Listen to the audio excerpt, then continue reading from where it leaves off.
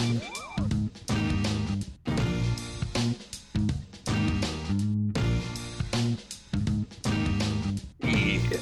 All right. Good morning, meat suits. Welcome back to Read and Weep, a podcast about movies and friendship. This is the final month of season 5, Kevin Bacon's Exquisite Corpse. We're just 4 teenage boys with a telescope who are playing a very long movie watching game. And I'm going to just do this up top. Major trigger warning for this episode about self-harm. The title of the movie, The Virgin Suicides from 1999, is not a metaphor. I was disappointed to learn it is as about promised. So not all were virgins, though, if that helps. Right. I guess the second word was negotiable. I was especially disappointed when I found out that the S was also required, because I had forgotten, because there had been the one early on, and I was like, maybe that's all of them.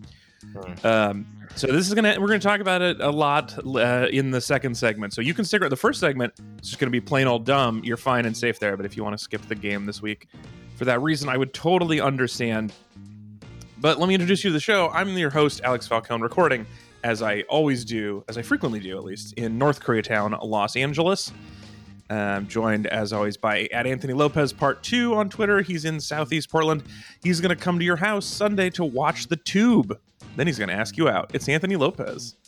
Hell yeah. I often think when I do this show, how I remember all of you and talk about all of you 20 years from now when I'm reminiscing on my time. Yeah, if I'm just 20 years from now, after we stop doing this podcast, I think I'll look back and say something like, I knew the podcast boys were really dudes in disguise. They understood love and even death, and that my job was merely to create the noise that fascinated them. It's great to be here. Your noises fascinate me every time. I feel like that's how I would remember and look back on you guys. Also joining us, he's the co-host of the Old Gamers Almanac podcast from the woods of Brooklyn.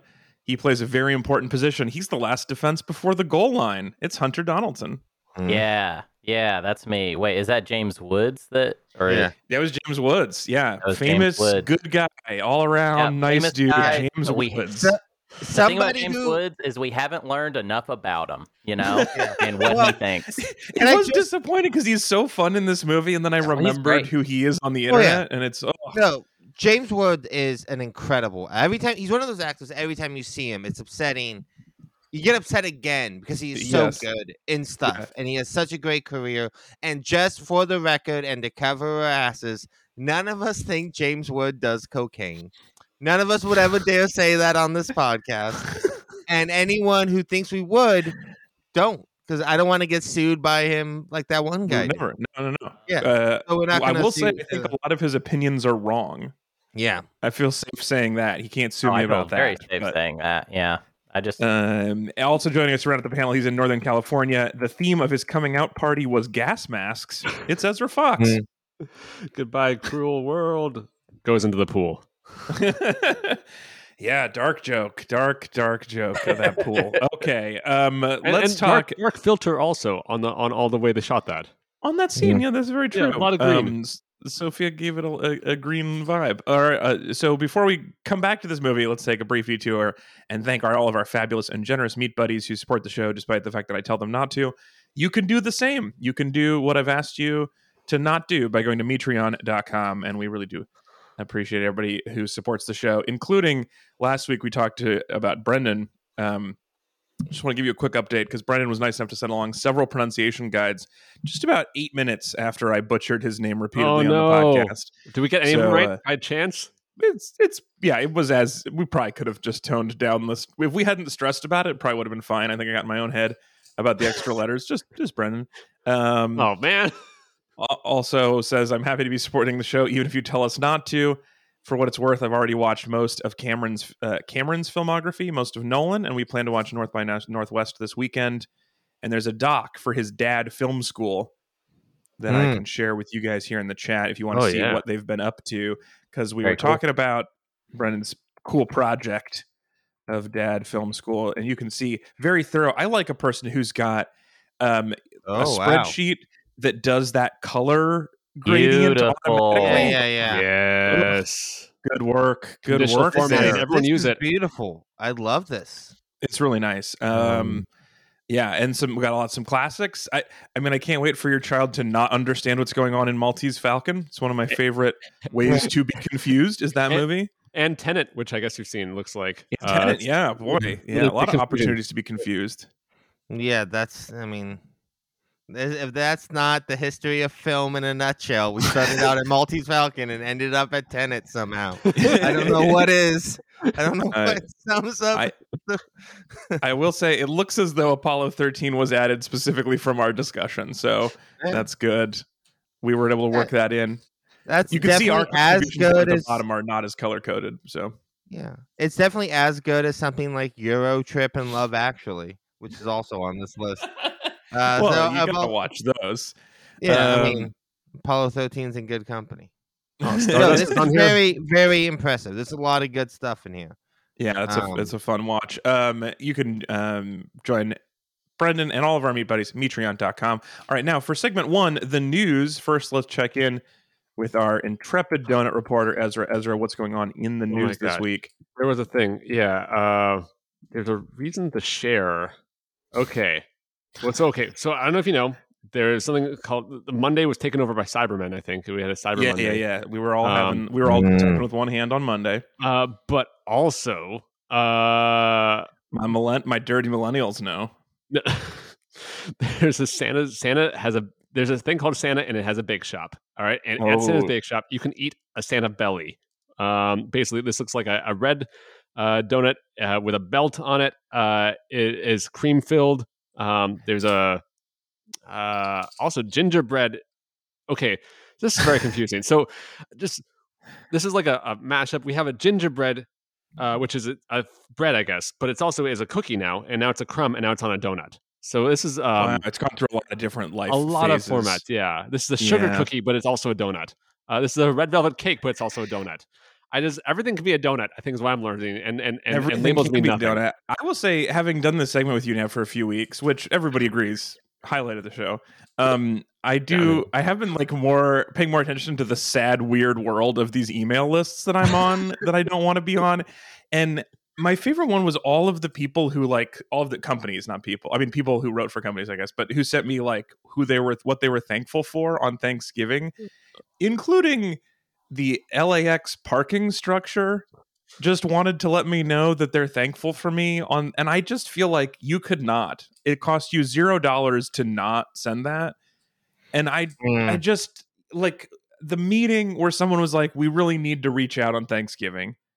Let everybody know. Yeah, this parking structure is thinking about them. Pray for the poor copywriters who got a brief that said, "Can you tie our parking structure in with Thanksgiving?" Those poor people. Every holiday is a parking structure holiday. Yeah. What do you have to write? I can't speak specifically for that parking structure, but most parking structures at most major airports are very lucky that people haven't in a rage just burnt them down yet. So maybe they are genuinely thankful that it's like, hey, look, we know this place sucks, but you put up with it every day, and thank you for that. Thank you for being cool. That is a very good point. Fuck, we don't deserve this. It definitely deserves to be imploded at some point. That's the donut news. Okay, some other some personal news. Big news from my YouTube channel, which you can be watching this show at youtube.com/AlexFalcon. Oh, Alex, NoFap is almost over, so you got to be really excited about that. You can right? tap again, Alex. Yeah, congrats, Alex! I'm so happy. Did I tell you about this last year where my wife wanted a habit tracking app, and the one she opened, it was it had public goals that people were doing. And so she just comes in, she's holding her phone, and she just goes, "Hey, what do you think FAP means? And why do so many people want to stop it?" The whole thing, she was she wanted to track her French lessons every day, the entirety of the public thing. And why would you don't need to make that a public goal, but the entire thing was different people's no FAP goals. Anyway, that was an embarrassing day. Yeah, we got to hold ourselves all together, Some people feel real guilty about it, apparently. That's all I can tell you. It's not feeling guilty. It's that it makes you strong. You know, it Is makes there, you is there, full. Yeah, does it it fills bounce you out up. where it's like, Stronger. is Yeah. there all FAP Like- April or something like that? Does it, I mean, for balance in the universe, there has to be. Yeah. it's seasonal. All right, so Yeah, personal. you're not, Wait, sorry. you're not Before you go driving further, spring has sprung. All right, keep going. Yeah. It's a solid message. I will see what the goal tracking apps are. I mean, it'll be like how every hour, how often? I don't know. Okay, we Yes. can move. It's just Let's move on yes. from this segment. Mm. Because continuous, we don't want. That would not be good for society if it was. That's what makes you continuous. strong. Anyway, keep going. I do want to say, You gotta purge the system. You know, you gotta like. It's Thank like you, a Anthony. like You get the you're poison going out, on yeah. like a lemon and water It's a diet. cleanse. You know, Yeah, it's a cleanse. Cleanse. You gotta really clean out the pipes every once in a while and let them restock. You know. 5 days into April, it's just dust. All right, we gotta move Yeah. on. This segment sucks. I hate this so much. No, that was gross. That was gross. That was gross. You're the one bragging about how you can jerk off again to start off this Stop. segment, Alex. Yeah. Stop it. And then Yeah, Alex, then no, you it's turn getting around and worse. call us perverts. At least Fuck we were you. doing it in code for a little while. It got less coded, and then I hate. Now we have to add a different trigger warning for like boys alone on a show being I mean, gross. But Too many boys that's talking a about point. fapping. That's a question. I like. At what point is FAP no longer the code and like jerk off is the code? You know what I mean? Like Well, that's an FAP interesting is point. so used at this point. But, But but only among the extremely online young pervert. Like, there's not. That's not This true. is why my I see- wife has I never don't know, heard it's a this. pretty old No term. one in real No, life that's- uses that. That's the thing. I think anyone under it's one of those things that it's like anyone under 20 or somebody who uses TikTok too much, that's exclusively the word they use Right. for it. You know what I mean? Like we are the last generation to call it anything else but FAP. And that I will know, be its but- name going forward. You know, Just wanna eventually put that will be the thing I whole hate word. about this so much. The thing that no one needed to add to this pantheon of metaphors was an onomatopoeia. Nobody needed it to be a sound effect. That's true. Oh, Yeah. horrifying! I think Just it'd be the worst. cool if jerking off then got changed as a term and meant like being mean in a public place.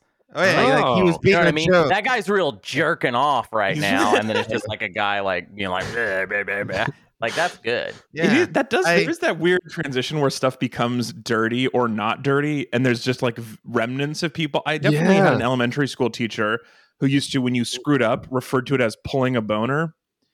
And that is like a 50s expression that did not mean yeah. what Oh, it wow. means now. Okay, And she yeah, was yeah. she's just a little late to get the message that had changed hard. Yeah, I that's do interesting. think language is just kind of like it's trying to prank other generations, right? Like it's just like we're gonna take these words and make them something that you didn't want them to mean, and you're gonna keep on using, and that's how we know who's cool and who isn't. Right. It's basically a way of publicly jerking off against the next generation. Yeah. Just meaning no, in So the you new don't just meaning, say Ezra. publicly jerking off. Jerking off Yeah. is now means like to be mean in front of everybody. Yeah. For people, yeah. I'm sorry, my mind's You're set not in the ready for old the way. switch. Yeah. It's an uncomfortable. There is that middle of the Venn diagram Yeah, you just time gotta wise. power This is through. really awful. Guys, Eventually we'll get there. Guys, I haven't had my coffee. I'm really sorry if I'll be joking it all morning today. But as soon as my coffee kicks in, I'll be feeling better and I'll stop it. It'll be fine. Guys, before we go further, is this really what you want on your Wikipedia page, that you reclaimed this phrase and this is the thing that you're? If we're all in it, okay. I really want us to know this is what we want to be our legacy. Oh, we did it. Okay, This it's is it. done. Yep. This is our. So a couple more quick things I want to do. I do want to say, okay, so I do have a big. Ez has been helping me on this, but we rolled out this morning my latest, my most difficult 60-second video to date. I made a new TikTok today. It's also on the YouTube page, youtube.com/OxFalcon, which is the sequel to my biggest viral hit yet, which was the hiding stuff in books and such. I made a sequel to that where I had a bunch of new hiding places, spent, 10 months and several $100s on it. And I just want a couple of you to watch it because it's not gone viral yet. It needs a little boost. Maybe it will by the time you listen to this. But right now it's like, wow, maybe it's starting to feel like this was not a good return on investment for all of this work. It is at least one view for every day you worked on it so far. So that's probably true. Yeah. You've definitely got there. Maybe even for every hour you worked on it. Yeah, this is the most stressed I've ever been about something flopping. It should be important to note this is the silliest thing to be stressed about. In that this is like, will people like the way spaghetti falls out of my DVDs? I know it's. Well, this is the thing that's difficult. Is there's parts of this video that I think are like absolutely good. There are things that I know for sure are good. You know, like I don't want to spoil too much of it. I'll tell you guys one of them, which is that I bought. I'll show you on a video. Yeah. This is the book Clear and Present Danger by Tom Clancy. It is 700 pages long, and I hollowed it out. And there is a projector, a little Pico projector that lives in there that projects the movie Clear and Present Danger out of the end of the book, so you don't have to read it. So that's.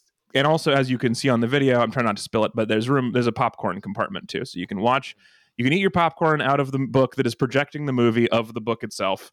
And I feel like that's a win. I'm proud of that. That took a lot of time, cost way too much money. But then there's a bunch of stuff where spaghetti's falling out of DVD cases, and I just don't know if anybody would like that. I don't think they have a reason to. Do we want to do some workshopping real quick? Because I'm looking at the title of this YouTube video that you've put out. Yeah, I'm just going to read it to you. I'm going to see if you notice anything about it. Don't say it. I'm embarrassed now. Oh, okay. Well, I just feel like you could just change the title. Like, we could change the title right now to something that tell me. just magnetizes clicks.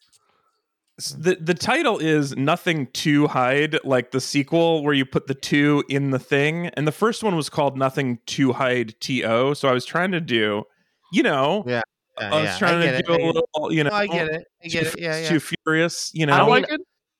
I love the it. streets. I love it. Famously, but, a sequel that doesn't care. underperformed. The algorithm wants you to name stuff like the most obvious thing. So, that's true. If you're, if you just want it to be called that because that works for you, then whatever. But the algorithm will so what would you? How would you? Insane man hide spaghetti in weird places. What would you call it, Hunter? Besides Insane Man Hides Spaghetti? I like Insane Man Hides Spaghetti. Who came up with that? Ezra just said it just now. I think Insane Man Hides Spaghetti is pretty good. Or something like, you're not going to believe what I've hidden. Yeah. There's something hidden in the video. We have some people who watch the show on YouTube every week. And we have this joke where we put arrows and circles in the like YouTube thumbnail, making fun of other people for doing that. And I feel like this is the same, where people are going to not realize that the titles being stupid is kind of making fun of the stupid titles. Yeah. But so like people are going to see this and be like, well, this guy sucks. What a terrible title. I do like the title, Nothing to Hide, but you're right. It's pretty inside baseball. It's pretty specific to me. I mean, look, if this is a movie, that is the right title. Yes. And maybe there's a chance that YouTube title. is not movies. Excellent title, but YouTube, not movies. It's just a scam. Well, you're right. Okay, so I've changed the title for you. Let's see. That this conversation, well, I think is very funny and interesting. It is just kind of putting in perspective. Like, we'll get to the Virgin Suicides here in a minute, but I think the Virgin Suicide is just a movie I hadn't seen until last night. It's a movie I really, really enjoyed. I'm really glad we watched it. And I find the movie to be very, very like one of those movies that, even though it takes place 25 years before it even came out in the 90s, so it's like anachronistic on top of anachronism. It is a movie that is incredibly relevant to, I think, every generation that will come after that movie. Like 20 years from now, teenagers will find something in this movie that is like very, very relevant. And the movie just got me thinking about what kids kind of go through now, and watching you, a grown man who has success in his life, and like has other avenues, and like your stress that is coming from a YouTube and TikTok video not getting the metrics you want. And I'm just imagining that pressure on like a 16-year-old me, right? Like, because there are 16-year-olds who are going through this times 1,000, right? Because not only is their entire social scene much more tied into their videos, into their content and all that, but also like maybe they don't have any other avenues. They have no other creative outlets. And the fact that like I know are like probably looking at the metrics, but I doubt you're like the one of the things that from my understanding of following a lot of YouTube creators is like the metrics that you can get if you want, YouTube will give them to you. YouTube will give you all the numbers you could possibly ever even numbers you don't even know exist. YouTube will be like, oh, you want to know how you're failing here too? Yep. You want to know how you also suck at this and this? YouTube's and most this? punishing one is like, do you know 90% of people tune out at second 7? What did you do wrong there? Yeah. Yeah. And so like just that, like, even though the Virgin Suicides was made in a universe that cannot, or at a time in which people could not even comprehend or imagine the pressures that are put on teenagers now. That's why I thought Bo Burnham's 8th Grade, which is a really good movie from a few years ago, also really captures sort of this vibe to it. But yeah, I don't know. Just watching you be anxious. You're making a good point. I did expect the way you started that you were going to say that this video of me hiding spaghetti in my apartment also will speak to generations for generations. That's what's going on. Alex. We all know. I think that was that's everybody's implied. That's all your work. I mean, I say that about everything you've ever invented, Alex. I mean, I do sort of feel like I think that what you're saying is true for youth. Yeah, for we call you Evergreen Falcone for a reason. That's right. You know, because you're just. I think with me, it's a little different in that this is just like. This is just another form of my work, which is like I take a new joke on stage and it bombs, or I did stand up on television and I wait to see how the industry reacts to that and what offers I get out of that. Like if you brought a report to your boss that you spent 6 months working on, you'd be like, boy, I hope they like this report. That's what I've just put a lot of work in it. It's just that my job is like extremely stupid.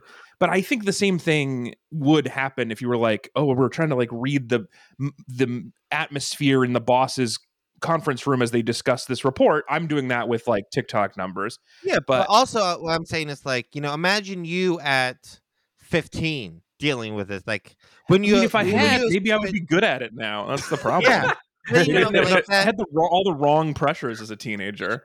But like, I just think about like being a teenager itself is like essentially your brain is at war with the rest of your body, and like that happens with 10 years. Okay, we'll come back. We'll talk about this more, the youth stuff here in a second. I want to say one last thing before we leave from this, which is just that if you're watching on YouTube at youtube.com/AlexFalcone, you could also see behind me my products from my last two. I can't figure out how to point at this correctly, but you got my poster. Yeah, that's better.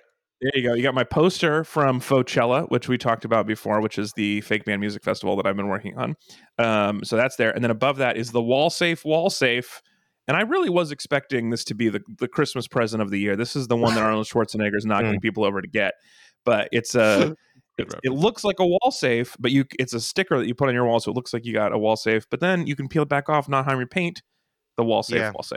I think it would have been, but then that like actual transforming Optimus Prime came out a few weeks ago, and that is really stole it's been difficult. Thunder. We're behind on that. Yeah. All right. Let's talk about this movie in segment 2, The Game.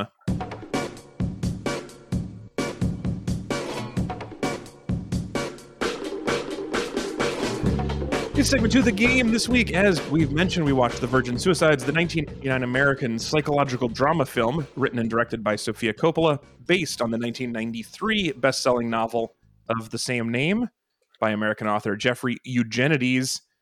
This book was Jeffrey's, and the movie was Sofia's debuts. These were their 2 debuts teaming up. This was starring internet nice guy James Woods, as well as AJ Cook, Kathleen Turner, Kirsten Dunst, who was also in Anastasia 2 weeks back, Josh Hartnett, Heartthrob Josh Hartnett, and of course, very importantly, crucially, starring Mr. Danny DeVito. Yeah. So this move, as mentioned, was from Anastasia. What happened was it was Anthony's turn. We had just redrawn a round of turns. I used a power card to swap with him, and then picked the same movie he was going to take points away from him. So basically just a points tax. I had a card that allowed me a points tax, but we moved to the movie that Anthony won anyway, which was your super pick. Anthony, why did you Yeah. pick this movie? A few reasons. One, I did want to sort of add some variety to the movies I had been picking on this. My goal with this project was to see new movies I haven't seen, stuff I've always wanted to see, but never got a chance to. I've always been fairly interested in Sofia Coppola's movies, but a lot of them I haven't really enjoyed too much. But I always have appreciated her as a sort of director and as a writer, as someone who makes interesting movies. A big part of the reason why I chose this one in particular is that I feel like society in the last few years has been going kind of through like a Kirsten Dunst revaluation. She's one of those actresses who has been around literally our entire lives, right? We all grew up with Kirsten Dunst, from like Interview with the Vampire, Jumanji, stuff when she was a kid, to like her kind of indie darling phase, to the Spider-Man movies, which she doesn't get a lot to do in, but I think she's really good in those She movies. kisses upside down, which I don't know if you guys have ever done that Spider-Man well, kiss. She doesn't do the upside down part though. That's like the more important. He's upside down, but there's to comparatively. Yeah. But if you guys ever do that kiss, it's too much. Not easy. Yeah. No, your tongue is too rough and so if you do the two rough parts next to each other, it's just sandpaper on sandpaper. Yeah. It's not good. It's not good. No, also the thing people always forget about not immediately saying yes, which makes me think you've not tried this. It does. No, it's not good. Well, no. For what Alex, you do both hang upside down. That's the way to do it. Oh, you just want to hang your upside head down. That's the best way to do it. You guys are also forgetting the most important thing about that scene in the movie is that it was it's set in the rain, so they were essentially waterboarding Tobey Maguire while he was making out with Kirsten Dunst hanging upside down. His nose and mouth, and then poured water on it. Oh, that's awful. Yeah, very unpleasant filming experience. But the last few years, I feel like between like her work on sort of like How to Become a God in Central Florida, Power of the Dog, she's been doing a lot of interesting stuff, and I kind of feel like maybe we didn't really appreciate her when she was sort of younger doing being and stuff. So I've been trying to rewatch a lot of her work. I think she's great in this movie. I really enjoyed this movie. I found it fascinating. I love kind of like what this movie is going for. I sort of like what I sort of took away from this movie is that it's very much sort of like the way society and like neighborhood and cultures are sort of like obsessed with the lives of like young, attractive women, but could not actually care about them as people and the pain they go through and the suffering they go through. Like that is completely irrelevant. This is a movie about 5 daughters who are the main point of this universe. They're the most important characters in all these people's lives, but no one in this movie is interested in actually knowing them or caring about them. The characters are interested in knowing them, they just can't. And they also don't want to, right? Like that's like one of the funniest. I think this movie is like very funny too. That's another thing. Is I think this movie has a great sense of humor to it. But like one of the first scenes when they're like imagining them at this field and they're jumping around, there's a fucking unicorn in the background hanging out with them in their fantasy. Like it is incredibly on the nose. Like they're like just straight up fantasies to these boys. They're not real people at all, And I think that's true. I do think that if you like, well, so one is that it's narrated by the people who were there, who exist, and because of the way things played out, those girls are ineligible to narrate the film, right? Because they're no longer with us. So we are kind of left with, and I do think that it is interesting. I mean, the neighborhood thing is a super interesting part of this, of just like how you watch other people's lives and what you think about other people through, like in this case, telescopes and their garbage. Like that's literally what you one get of my of their favorite lives. jokes is when they're tearing down the fence and the one housewife comes over with lemonade. Yeah. Like this is really good gag of this woman walking on this massive tray of lemonade and cups as they are watching the fence that the youngest daughter killed themselves on get tore down. The way the neighborhood like rubbernecks and like all the constant use of voiceover from people you don't even see talking shit about this family. The thing is narrated by Giovanni Ribisi, who we do not get to see his wonderfully weird face. It's never. We also have like just neighbors, like other moms in the neighborhood narrating off screen, and we never see the conversation. It's just like it's really interesting. movie about about not knowing other people but obsessing over them. I think that's really interesting. Let me give you guys a summary for those of you not seen this. So the main reason you watch this is because of Kirsten Dunst. She's definitely in it, so you nailed that. But let me tell you, if you've not seen The Virgin Suicides from 1999 or read the book by Jeffrey Eugenides, here it is. Giovanni Ribisi is a faceless adult man recounting the most fucked up thing that ever happened in his neighborhood when a 13-year-old girl he lived near attempted suicide. And then everybody in the suburb talks about why, but Dr. Danny DeVito swoops in and says the main reason is she doesn't get to hang out with boys enough because of her very strict religious parents. So they throw her a boy-girl party where she excuses herself, then jumps out the window, and triggering her parents to lock down the other 4 sisters even more strictly than before. And so we see the rest of the movies from the outside trying to figure out what's going on with them. A year later, the hottest boy in school convinces the dad that he's hot enough to take Kirsten Dunst to the homecoming dance along with his other daughters. And he's just James Woods is just so horny for this guy that he's excited. Like, please, I will represent you to my wife. I will make the case that you should be able to make out with my daughter. Well, of course, they watch TV together. And they did watch The Tube. Yeah. Yeah. But then they go to the dance. Kirsten and Hot Boy fall in love, but then Kirsten fails to come home, which was literally the theme of the dance is homecoming. She couldn't even do that. And so they lock the daughters in their room permanently, take them out of school, no socializing at all. The girls form a prison phone call relationship with the voiceover boys. And then in a very strange and mean trick, convince the boys to come over in the middle of the night only to discover the bodies of the 4 sisters who have completed a suicide pact of their own, which messes up the boys pretty bad, causing them to narrate this whole story. And then there's a party with other people we don't know and gas masks. And then that's the movie. Yeah. So it's the story of these girls and the boys watching them, and then an unrelated party with gas masks. I'd forgotten about that party until I saw this again. Like I completely I thought it ended with the suicide. I've completely This is a very interesting writing choice to put this whole denouement of the gas mask party. I love it. I think it's very needed. I don't dislike it, but it's an interesting choice of this movie, right? Like it's like this is really great. I wouldn't call this movie like it is very dreamy and very atmospheric, and it really feels like a memory. That's one of the things I really love about this movie, or it feels like a story that is being told.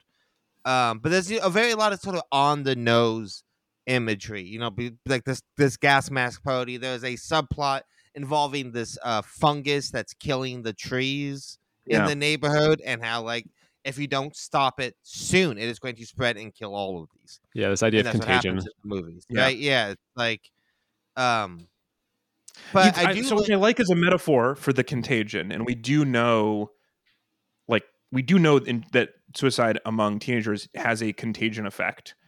I don't know that the metaphor of the Parks Department needs to remove the original problem. The metaphor stops there. I don't think Parks and Rec should send a truck and 7 chainsaws to take the 13-year-old girl who had the first idea of this and remove her from their house. Well, that's not what it's not saying the girl is the reason. It's the rot is coming from within the house. It is the environment. It is these things that create the scenario for this to happen. It is not the little girl who killed herself is the rot. She is the first tree to die. No, but the tree is also not the rot. So she is just the vessel that is holding the contagion. And then the Parks Department shows up with 9 guys and 8 chainsaws to take care of that one tree. I'm just saying that's where the right ratio, Alex. Just so I know, how do you send the Parks Department? How many chainsaws? How many guys? Yeah, 4 and 8. I think probably you do 2 or 3 tree arborists, 1 chainsaw. You never need multiple chainsaws standing around the same tree. For each that sounds so dangerous. So we're talking about you're saying that the scene had about 5 guys too many. Is what it is. Like more chainsaws than I thought. And my point was that I think that's where the metaphor gets a little bit weirder. If the girl is the tree, I mean, I wonder if there's no. Once it's got out, it doesn't actually matter maybe what you do at that point. There's no containing it either way, I guess. Right. That does seem to be what the Parks Department is saying. It's like it's not containable at this point. I do like that the movie is basically like, this is the parents' fault. Some movies would make it seem like it's not, but this one is like, And actually, it's pretty much seems like it's the mom's fault because we don't Yeah. ever see anything about what she thinks, Well, and we well, do it's watch the dad's James Woods fault, go from too. being I mean, a little annoying to How's it not completely the dad's daffy. I How's it would, not the I dad's would, fault? yeah, I would Like- argue that it's they are definitely a factor of it, but a huge part of this movie is that there's so much information missing. We don't. Yeah. There could be something completely else. That's the fault, right? We honestly don't know. These girls aren't real characters. We don't actually know what happened. We don't actually even know if that was a consensual suicide pact, right? There Right. is no information Yeah. given, right? We only have these little scraps of it, right? And even the point is like even the parents don't care I mean, what this happened. was They will never know what happened, you know. But yeah, they're Right. not great. I do love James Woods. Those like little scenes that are like so real, like when he brings up the homecoming dance to his wife in front of the girls oh god, that as was a like bad this is parenting the move. I'll say only for the way. record. No, It's that gonna was a get pro through. parenting move because he wanted them. He was bringing in help. Yes, exactly. There was no way he could have gotten that through without the girls there and that pressure, right? He knew So, like, exactly he what he was purposely- doing. As It's I a don't real like it. 4D chess move when it comes to parenting, you know. yeah, it was strong. I did. That's why I guess I feel like it seems like it's less his fault because he really wants somebody, specifically somebody who plays football, to boink his daughters. He's very Yeah. interested in that. But he's also like completely okay with like pulling his daughters out of school, locking them in the house Well, for but he weeks at also a time, right? You know? lost his job because of it. Yeah. Yeah, Yeah. I guess I'm being I'm being cute about it, but it does feel like the movie's sort of suggesting it's the mom's fault. That's how it feels. I mean, well, this is interesting. But I mean, both of them. Yeah, it's not just like that. Like some person is terrible to the kids, and then the other one's like, "Well, I'm not doing that myself, and so I'm allowing it to happen, and so I'm blameless." That's definitely not how that works. The thing with like I don't know, I remember being annoyed. I guess I think when I saw this before, and also I think maybe with like Lost in Translation, just the gaps were annoying for me. I guess like the a lot of stuff that's like not that you don't get the purview into in terms of like like some Sofia Coppola movies where it's like that I've seen where it's just you don't get that kind of psychological like I don't know intimacy I guess that would make typically like as I've been seeing a satisfying movie, but like I've come around a bit. Like this was there's a lot of cool stuff going on, and I feel like you kind of get to assemble it, and it was less distressing, I guess, to have like the lack of closure this time around watching. Maybe in I was primed with like with Lost Highway as a even more like like tough to get into movie for me. So I think this was I enjoyed this a lot more than I expected. I think you guys. Okay, so I'm gonna take a guess here. I'm gonna take a stab from knowing how you guys turned out as adults, which is very good. You turned out very good. 11 out of Thanks, 10. Dad. In general, the people who I like as adults did not enjoy high school. So I'm going to take a guess that none of you guys feel like you peaked in high school. Is that safe? No, for sure. I No, and like actually go ahead. Ez? I was, No, I want to hear Anthony. No, I was a very miserable person in high school. Not just like I had some good times. I went to a fairly small school. It's not like I had like a lot of like bullies or anything like that. I sort of got along with everyone, but I was just in general. I did not take being a teenager well. I'm a very anxious person. I'm a very depressive person. I'm someone who. I think one of the reasons why I sort of related to this movie in a way is like I'm somebody who has suffered from suicidal tendencies my entire life. I've had when I'm very, very depressive, I've had many thoughts and a few attempts on sort of hurting myself and doing things I'm very, very glad I didn't do, especially when I was younger. When I was a teenager, it was really, really bad.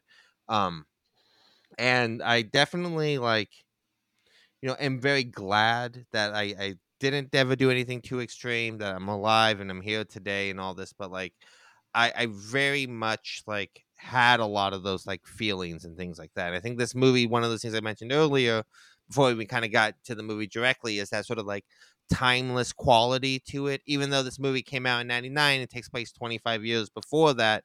Still, so many of the things like Like I see this today, news programs about teenage suicide rate and the exploitative nature of like people sensationalizing these stories and like in the news and on social media and the pressures and how it's harder to be a kid today than whatever. I think that like all of that stuff I did relate to a lot So this is watching actually what I this was movie. wondering about. See, the fact that you relate to it, and I did too, maybe a little differently, but I still related to this. It seemed reasonable.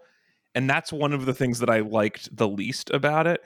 If you make a movie that really feels like one of my least favorite times in my life, the more real it is, the less I want to watch it. The more, and I spent a lot of this movie sort of like cringing.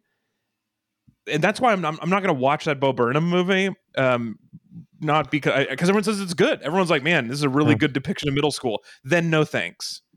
Then please keep it as far away from you as possible. The last thing I want is to feel realistically like I'm back in middle school. Did you guys am I the only one who had that problem of it feeling good and reasonable in a way that I hated? It definitely reminded me of not great stuff. I enjoyed high school though. I had like a good time in high school. But it did remind me of, because of all the religious imagery, it just reminded me of the pains of being raised by Christians and being raised in the church. There's definitely like a special kind of trauma for that. And it's funny that the movie it just has that in the air. It never really goes directly after that, and it made me kind of want to read the book because I want to know if maybe the book is a little more like, because it felt a little soft-handed in that way, almost as if it was just like, we just want to suggest the church. We don't want to like go to, and there's the scene where she has to burn all her records. Yeah. And that part seems to be like very, the record thing, Oh, right. yeah. See, that was way too real for me because I grew up in a very religious household, and my parents would frequently like steal my CDs, look through the books for lyrics, and they would destroy stuff. If they found out I had stuff that they thought was satanic or of the devil or whatever, like that would happen regularly. My parents' idea of punishment was destroying your shit. Like that was how they would get you. Like it was sucks.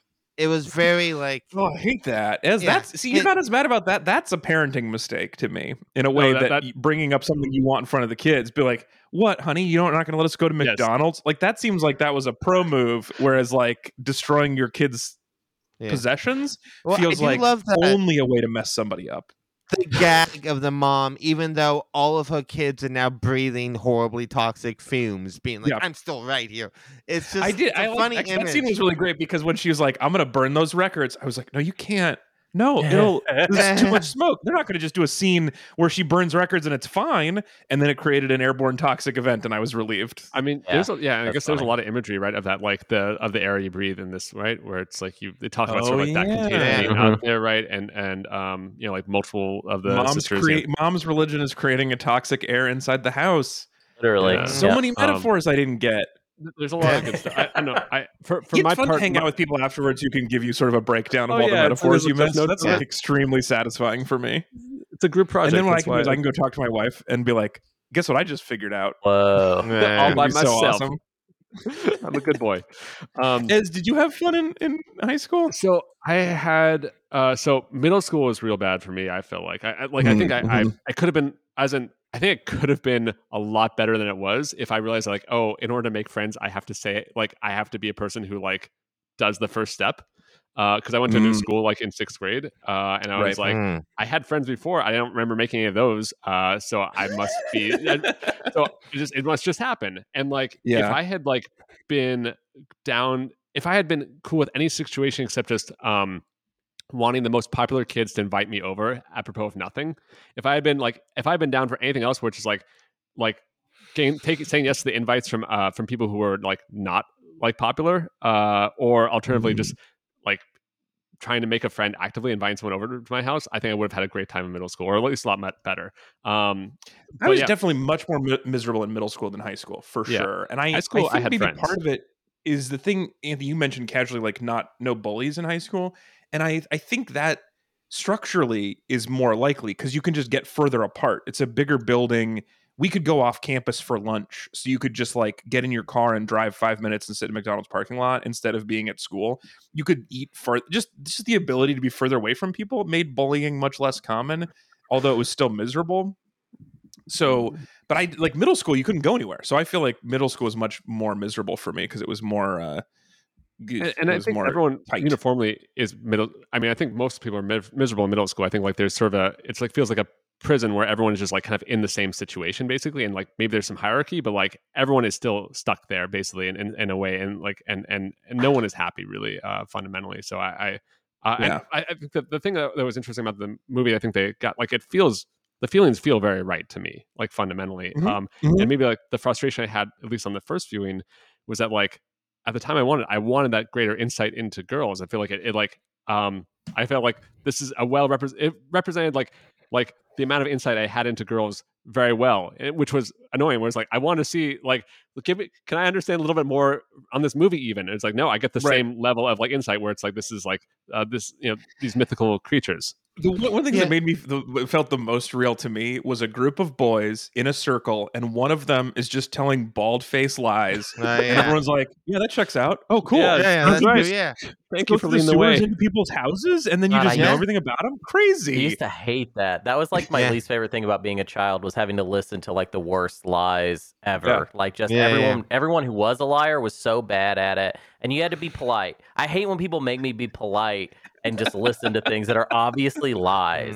Like it just, and I have to just be like, yeah, cool, okay, yeah. So I don't feel like I had that level where I recognized it all the time. I remember there's so many things where it was just like, oh yeah, your cousin is Justin Timberlake, cool. Like there were just so many things that everybody just believed. Oh yeah, that's what the person who lives in that house used to get up to. We all know that. Yeah, the way this movie captures a lot of like very specific types of kids that I knew, like the kid with the sunglasses, who's the first one who tries to jump off of the thing. Yeah, badass. Like that was the kid I know. The Jason Schwartzman's older brother, who's in this movie, he's the one Coppola looking kid. Yep. With the slick back hair, like that kind of like greasy kid with the slick back hair. So specific. Who I think we saw in Princess Diaries before. Yes, he was also the kid from Princess Diaries. Yeah. But like I remember a friend of mine, and when I was like 9 or 10, she was like, her older sister was a few years older, and she was telling me how her older sister used to write boys' names she liked on her underwear, and like that was like one of those things that like it always stuck with me as like, oh, that's a very weird thing this girl did. And then you watch a movie like this, and you're like, that's probably one of those things that like a bunch of girls thought they were the only one to do that, or I definitely wrote crushes' names on like notebooks and stuff, never on underwear. But yeah, it's just because funny. then I'd be afraid like you lose the underwear, they would return it to the wrong person. You know, my underwear. They'd be like, I found your underwear. Okay, so another thing about this that I was wondering about how it felt to you guys from high school experience is dances, because this is a very like 50s dance or 60s dance, 70s dance. Anyway, not a 90s dance. Because a 90s dance, there's a lot more grinding in my memory, which I'm sure is even worse now. But also, I went to a couple of high school dances, like fancy dances, and it was so much less people dancing with each other and so much more just like groups of friends standing in a circle chatting. It was way more like just like you could be a dork at a dance because you'd bring 3 dorks and you'd hang out and be dorks. And it wasn't like we didn't do Homecoming King and Queen, I guess. It was just like groups of dorks at a dance. And they were actually like not that bad. Mostly just because it felt kind of harmless. I feel like. Did you guys do dances and did it feel like this or did it feel better or worse? No, I felt like a bunch of dorks, hanging out, just like talking to each other, just a bunch of dorks that already hang out all the time. Yeah, exactly. It's like let's go hang out wearing nice clothes, you know? Yeah. I have the saddest thing that I can share. Oh hell! So in middle school dances, you're saying the smile, so it's an okay sad. I'm not going to be bummed myself. It kind of shows I think where my head was at. Like so. I felt like very much like an outsider for a lot of middle school. Like not so like I had this thing where I kind of like self-narrate maybe a little bit, where it's like you kind of like are watching it where like other people are doing it. And so I'd like there's one point where I was like walking around seeing people doing the slow dance, and I would see the people coupling up and I was like, good for them. That's nice that happened. And I just like, as I'm going around Primer, seeing like, people are like, oh, that's cool. Okay, that's nice. That's exactly what I say when I'm in a hotel and the people on the other side of the wall are having sex. Good for them. That was the best I could do, I think, at that time, where it's like I felt like I did not have like the closest to people, that I wanted, but it was like, oh, okay, that's good, that's nice that they have that. Okay, good, and then back to the side. I also feel like by the time I was in high school, people would just go drink and do drugs at other places. So the idea of like sneaking under a table to drink is like, well, but why not just do that at the house? Why didn't they just do it at the party? All the other times they were doing that. So that feels weird about the 70s part of. Can we take a few minutes? Oh, yeah. Go ahead. I want one more thing on dances, which is, can you guys because now we're the other side, we're Woods' age. Time for our group session at 6:00, right? No. It's time for us to go chaperone a high school dance. Oh. How wild would it be how fucking bizarre must it be to stand at a high school dance as an adult today? I just can't wrap it. The high school teachers who have had to chaperone a dance, please write in and tell me how weird it was, because that seems like just watching kids bump and stuff just seems so awful. Yeah, it does seem miserable. Doesn't it seem like the worst place? I can't imagine how unhappy that would make me. I used to work for catering at the Oregon Zoo, and people used to there would be prom season would happen there. Yeah. And so it was just it would be like a solid, I don't know, like 2 or 3 weeks of just like proms every weekend. And yeah, so I've sort of experienced that. It's humiliating for yourself and for them, but they don't know that it's humiliating. Just to be the older person having to be near it feels embarrassing, even though it's not anything you're doing. Is humiliating. Like no human should have to see it. It should happen in like a black box, like deep underground, And the prom DJ. I mean, can you imagine being a prom DJ? That life must be hard. I've met wedding DJs who I liked in person, and even then I'm still like, man, I know what you're like at work, but I cannot imagine a high school prom DJ. That sounds... Weddings are all right. I mean, I like being at a wedding. Most weddings are okay. Yeah. Some weddings are awful, I'm sure, but like 100% of proms are traumatizing. You know what I mean? They're just the most horrible gathering of folks you can imagine. You also have a lot more latitude with like wedding music than you do with prom music. Absolutely. You're very limited to like 10 novelty songs from before the kids were born, and then only music of the last 3 years, right? That's it. Like, you don't get a lot of like variety being a prom DJ, I would imagine. My favorite thing at every wedding I've been to, because of the age that we are, is that every wedding plays Hey Ya, and everybody runs out and dances, despite the fact that song's one thesis is we're not wedding people. Right. Like, it's just the most not wedding song. Wait a sec. I thought the one thesis is that you should shake it. Like, you should shake it. That is true. But why should you shake it? Because monogamy is impossible. That's the point of that song. Right. But and it's at every wedding. Anyway. Let's take a moment. We need to talk about my dreamboat scumbag, Josh Hartnett. Oh yeah. He is... Why? So immediately, as soon as he came on, I was like, "Oh, this is Dreamboat Scumbag from my youth." But Megan didn't recognize him. So what else? What do I know him? He had a no-fat movie. No, yeah. So he does have a no-fat movie. That is true. Here's the thing about Josh Hartnett. He's a very interesting actor. 40 days. He was a huge heartthrob in the 90s, early 2000s. He could have been one of the biggest movie stars of his generation. He's one of those guys though who like purposely quit acting because he had made enough money and he kind of just wanted to raise a family, and now he just does stuff where he wants to do it. But good for him. Josh Hartnett was Warner Brothers' first choice for Superman and for Batman. Oh wow! Dude, what a scummy Superman he would be. Yeah, that'd be weird. What a filthy, dirty little Superman. The amount of roles that Josh Hartnett famously turned down in the early 2000s, it's staggering. Like every big vehicle, he could have been huge, but he was like, no, I want my family. I have a lot of money already. And he does like TV every few years now, right? But he was everywhere in the 90s. He had a huge run from like this to The Faculty to a bunch of like I remember sex The rom-coms. Faculty. Yeah. He was also in that terrible Pearl Harbor movie. Yeah. Yeah. That's the thing. Oh yeah, Pearl he had Harbor. an interesting career. I really think this movie is like really captures his essence very well. Like he is so perfectly cast, and his introduction. I love the way it's going with that sort of like dreamlike memory quality. The way Trip, Josh Hartnett's character, shows up.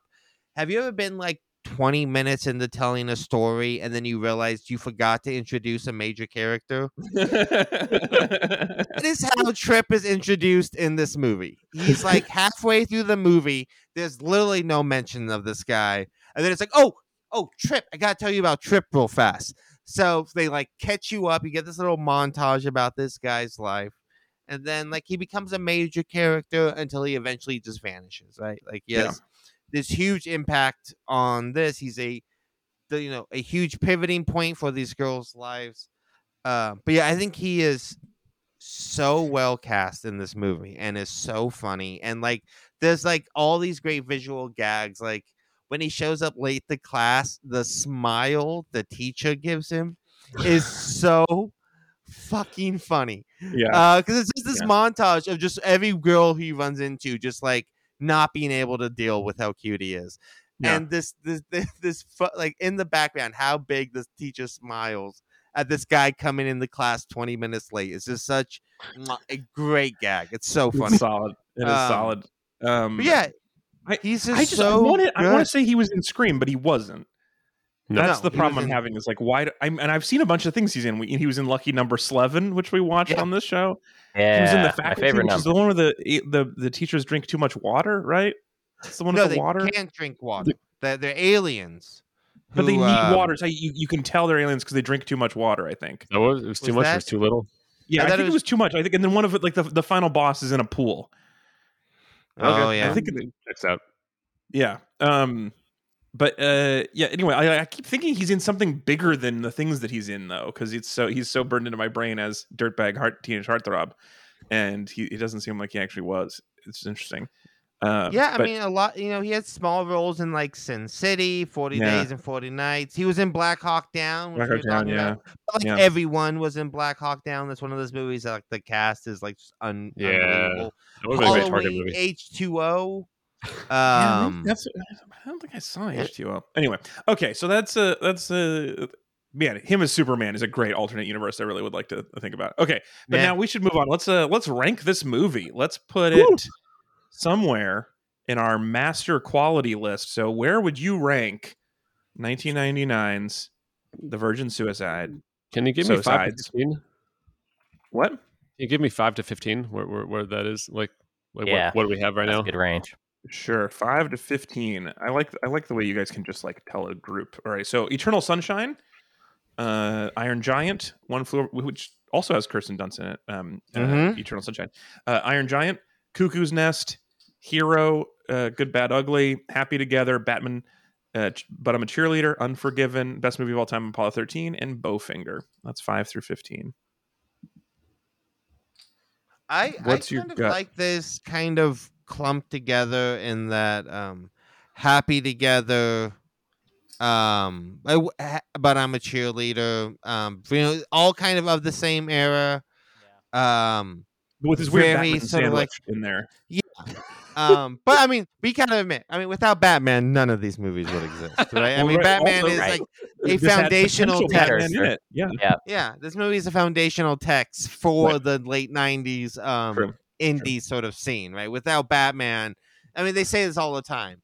As went Batman, as went '90s cinema. So went Sofia Coppola in the '90s movies. Yeah. All right. So where do you put it, Anthony? So you want to say in the middle? You want to put it where Batman is at 11? Yeah, I put it behind Happy Together. Happy Together and above Batman? Yeah. So 10.5. All right. Sounds good. Hunter, what do you feel on this? I was going to say the same thing. Right underneath Happy Together. So just give me the same one. I'll nudge it above Happy Together, actually, because I think that's what I was going to say. So I think I like this a bit more than Happy Together. I mean, it's so weird to compare anything to Happy Together, but that gives us a score of 40. Very easy to divide. 10. What did we decide? Does it go above or below the thing when it ties the number? Yeah, so if Ty goes to the new one. So that means it's just above Happy Together. It's the new 10th best film of all time, right after The Good, the Bad, the Ugly, and above Happy Together. All right, cool. Yeah, that seems fair. Can I ask you guys a question? Yeah. Before we kind of leave this movie, how many Coppolas can you all name? Ooh. Oh. Okay. Wait. I think 5 then. Wait. No. All right. I mean, I can name the two main Coppolas, and then I feel like I have 2 secret Coppolas, and then that's it. No. So I have 3 secret Coppolas, I guess. So you're up to 5. Hunter's on 7. 6. I think I got 6. You couldn't do one more and get Slevin? I can't think of another one. All right, 5, 6. Anthony, how about you? I think I'm also at 6. All right. Well, let's see. I'll do my 4 Maybe first. More? So I feel like we got Francis Ford and Sophia. That's the obvious 2. Yep. And then I feel like Jason Bateman and Nick Cage are secret Coppolas. Wrong. Yes. I think it's the wrong. Well, wait, Nick Jason Cage Bateman? is Jason Bateman a secret Coppola? No, not Jason Bateman. Jason You got- Schwartzman. Yeah, you got it wrong. Jason Schwartzman. Ah, okay. Well, and then you got. Okay, you So guys, wait, Ezra, you have one more. So where can you go? So Jason Schwartzman, and then was it his brother Robert Schwartzman? Is that right? The person You who's think in it's Roman. Oh, Robert Schwartzman that's Roman in this. Yeah, Robert Schwartzman who's in this. Yes. Yeah. And okay. And then you have the one Hunter just named, Roman. Is there? Is Jason Francis Ford Schwartzman's mom though? Is that? Yes, Talia Shire. That's the main one you're forgetting from Rocky and The Godfather.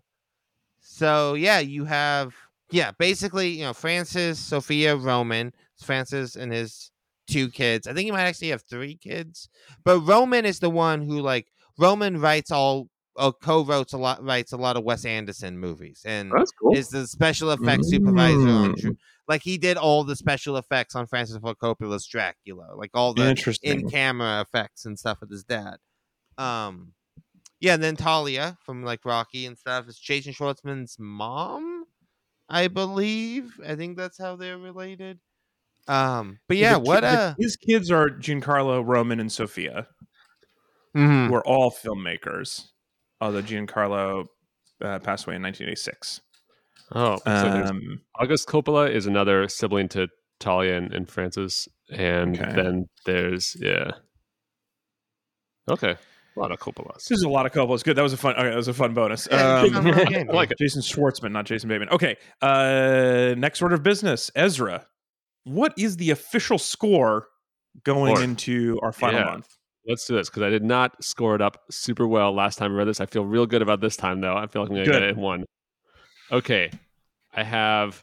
See, this is right. Hunter 15 in last place. Then me and Anthony at 16. And then Alex 20. Oof, that's a lot of points. All right, so now I agree with that score. So now, Anthony, the deal that we made 2 weeks ago was that Alex gets 2 points and Hunter gets 1 for not making me watch porn instead. Mm-hmm. Taking my point. Well, here's the thing. I consulted a lawyer about this. And I've learned that any deals made under duress are not legally binding deals. Right. Mm-hmm. And absolutely. The fact that you pit me over a barrel, took my move from me, and then that's what happened. Extorted me 4 points to get to my movie. I feel like now I traded positions and then offered you a deal because I actually did want to watch your movie, and you said sure. I don't feel like you were over any sort of a barrel, and I bet if we went back and listened to the tape, you would be like, I can't hear even a semblance of barrel in Anthony's voice here. I'm so excited. Like we've had deals go south before, right? So it had like a couple weeks of me playing out with Hunter before to have this happen. So I'm very curious to see. I will just say, Anthony, because I thought there was a chance of this happening. It is too late for me to get game revenge. But what I can promise you is I will be less fun to hang out with for the next month. And I don't mean a little bit. I mean severely less fun. I will be so crushed. If you do this, that it will make me a lot less fun for the next month. All I can offer you is my unpleasantness. That's a good point. I hadn't considered that. You hear that? folks, that's what a barrel sounds like. Yeah. So now it doesn't count anymore. You're right. See, now he's continuing to threaten me rather than own up to what he did. Right. He is It's an doubling interesting down, diplomatic strategy. making it worse. I owned up to it. I told you at the beginning of the show. I charged you a 2-point tax. All right. Yeah. Anthony, And I will you know do my what? best to make Alex more fun by cheering him up constantly over the next month. I will send gift baskets. I'll figure out what it takes. Oh, I'll take a gift basket. I'll take anything in the real world since this game doesn't mean anything. I'll give you fungible tokens, like this actual things. Is that how that works? Fungible. I don't know. Play-Doh. I'm going to give you Play-Doh. A whole lot of Play-Doh. A gift basket of Play-Doh. Sponge the shit out of it. Funge it up. What were the point totals one more time? Where's Alex at? Me and Ezra at 16. Okay. Yeah. So basically, so Alex at 20, you're at 16, I'm at 16, Hunter's at 15. So you can put yourself, if you keep them all, you could go up to 21. You could do other shenanigans where if you get 4 and then gave 1 to Hunter, it'd be 20, 20, 16, 16. You could give 5 to Alex and then see what happens there. Yeah. How do you also, Alex? Did I just give you my point? As a human being that you said on your honor that you would do. No, because I was going to get these points and then you stole them from me and then you sold them back to me with a tax on it. Reasonably, which I don't think is fair. Reasonably, and I will say, in general, we believe in a progressive tax system, and you have gotten to be first 8 times out of 10, which is unreasonable. 7 times out of 10, which is absolutely unreasonable, and it is only fair that somebody get a tax that gets a point that they earned with cards instead of with the luck of the draw that you would have gotten here. Look, we all know the drawing is a meritocracy. All right, I've gone first because I've worked hard for it and I deserve it. I mean, that's so just and my card also meritocracy. Yeah. Check out. A skillful play of cards at the right moment is what put me in this situation. Guys, this is really stressing me out. I would love to get an answer here. Yeah, but you know what? As you nailed it, I kind of like poetry. I like balance.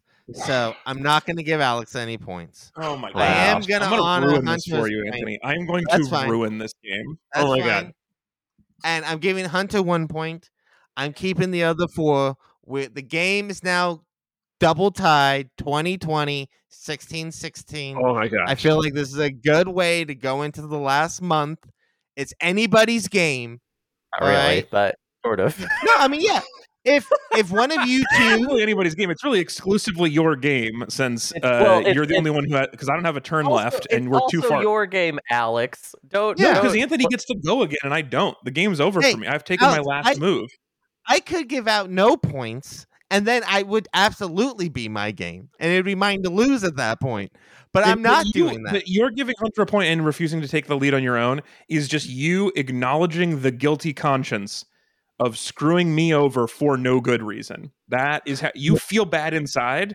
Maybe it's your religious upbringing coming back, but I can tell this is your guilt speaking by not taking the lead solo. If you believed this, if you thought this was the right thing to do, you would absolutely take all the points, but you don't. You know this is wrong.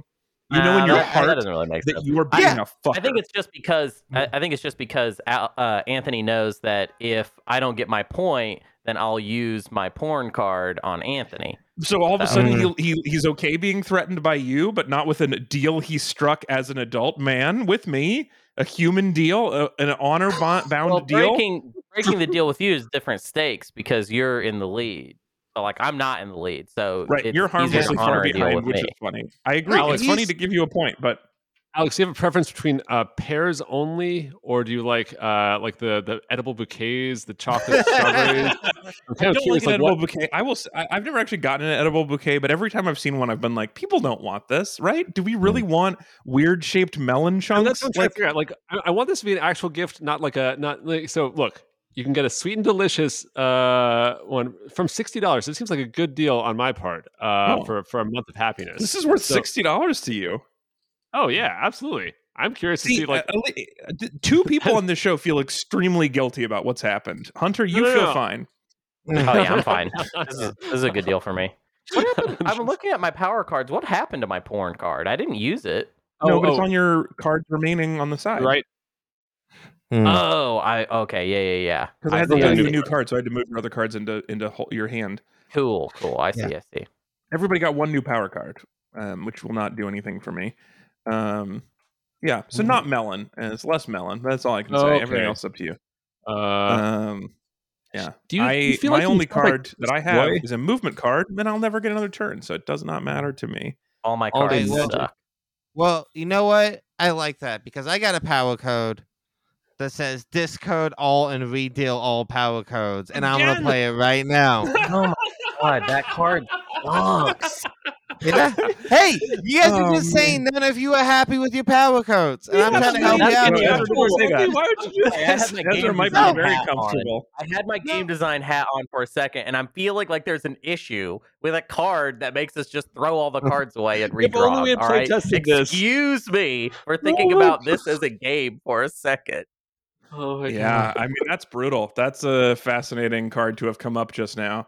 I don't care. I had crap, and I wasn't lying about that. I did have like utter crap that I wasn't going to be able to use, so it's fine with me. It just seems kind of dumb. No, but kind of dumb seems like game is dumb. We made a dumb game that's bad. All right, between 3 and 52. All right, new cards coming. Are you kidding me? So wait, do we get 2 now? I guess. Yeah. So okay, all right. Yeah, I know. There's a lot of. This is very stressful. If someone else gets that discard all and restart, please play this again. Oh man, that would. I hope I get it. I won't play it if I get it. I pledge this to you all. I'm gonna burn this down. I don't even care anymore. I care so deeply. I just what. Move to any movie containing at least 2 of the same stock sound effects.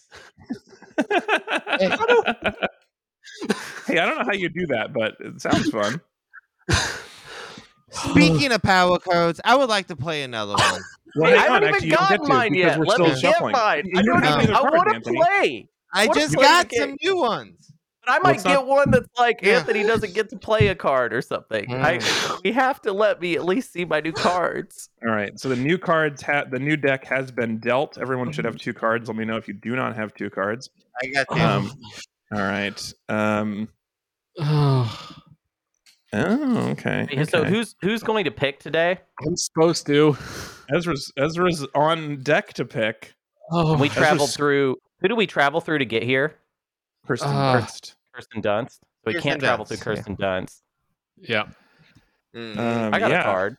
Yeah. I mean, there's somewhere I think we need to go. Well, hang on. We need to go from this movie. You don't have a say. You don't know what I have or don't have, Alex. So you don't know what I got. That's true. Yeah.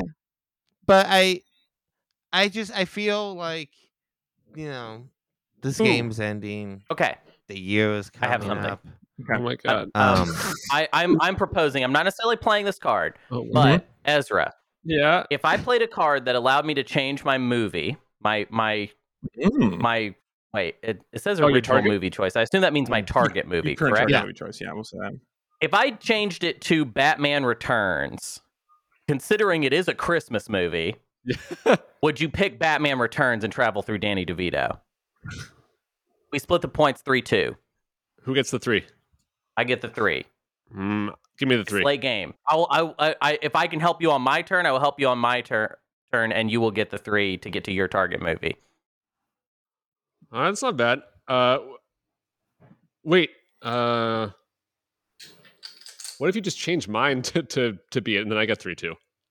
No, you're going to change your but not someone else's original. But I'm the one playing the card. I think if I lose a card, I should get the higher number because I'm spending a resource. Alex, what new movie did you pick? Because I haven't picked a new movie yet. I don't know when I should do that. You're going to have to pick it before Ezra goes.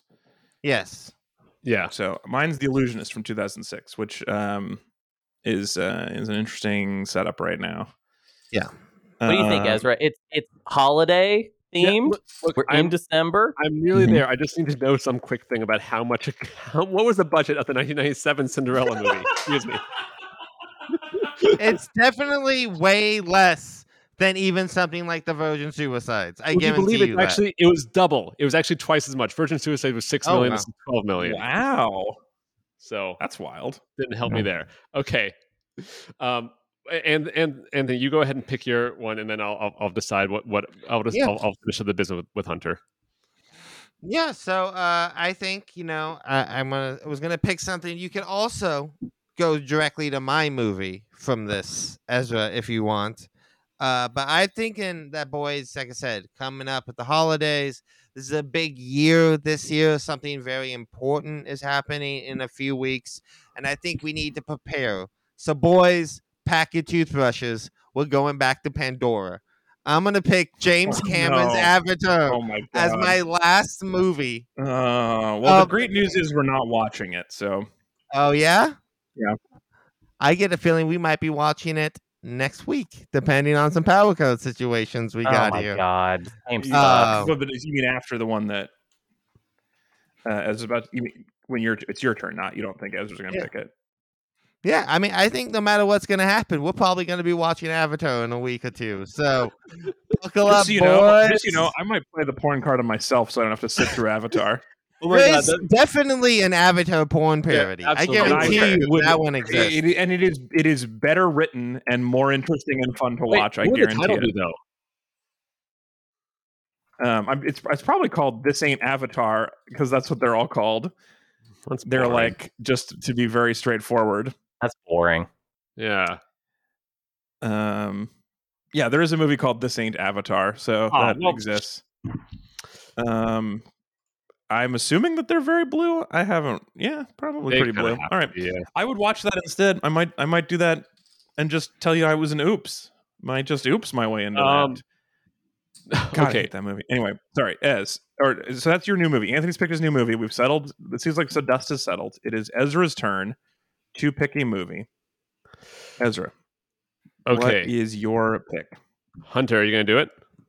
Yeah, I will if you're down. Yeah. Let's go. Okay. I would just like to tell both of you that no one is trustworthy anymore. People are not what they seem. Here's the thing. Even people who you thought were your friends. And Ezra are in last place, and even I think we need to crawl at the bottom. I think Hunter. Look, Hunter knows better than to run back an old storyline of him stabbing me in the back. So I feel pretty good this time to trust. It would be you picking. Wait, or like he's got to change. Wait, how does this work again? So Hunter changes his pick to Batman Returns. Batman Returns, right? And then I pick Batman Returns. Oh, okay. Danny DeVito. Yeah. So he doesn't have to do anything. You still have to do the picking. Because you see him change. He has to change now. Yeah. So I have changed my movie to Batman Returns. Now, Ezra, what do you want to do? Okay. I am going to move through Danny DeVito.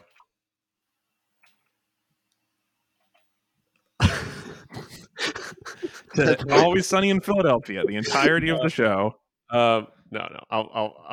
I'm going to try not to be evil for the rest of this game. So we are doing. I want to see. I've never seen this. We'll keep our Batman's. You've never seen Batman Returns? I was too young when it came out for the show.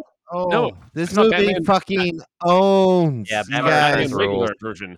This movie is Isn't so this the weird. one one?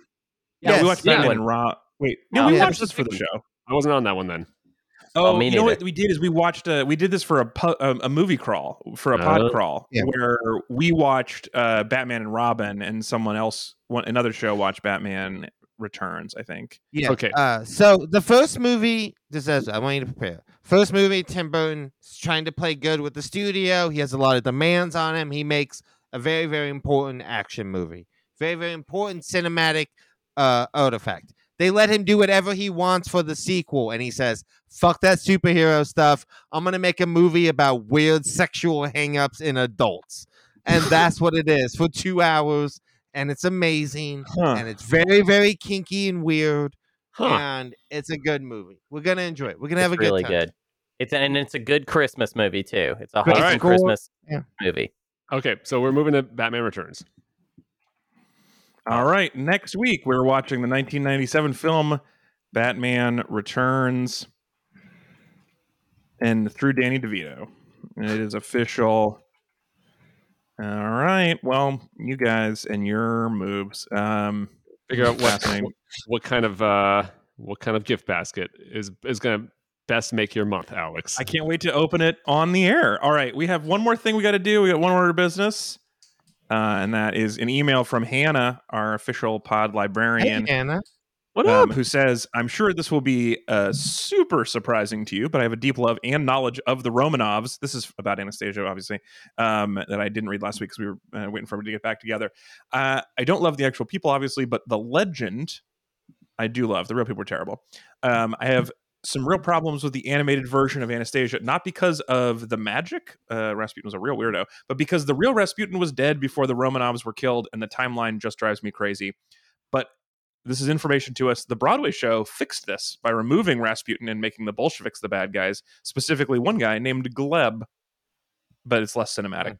Anyway, I've read at least a dozen historical fiction books about Anastasia or one of her sisters surviving and about pretenders to the throne. So if anyone wants to go deep on this specific thing, I've got book recs. And I do think that is if there was like a motto attached to Hannah's, like an email signature just said, if you want to go deep, I have book recs. I think that is exactly what Hannah lives for. Specifically, if Ezra wants a book where you legitimately do not know if it's Anastasia or not, I recommend I Was Anastasia by Ariel Lawhon.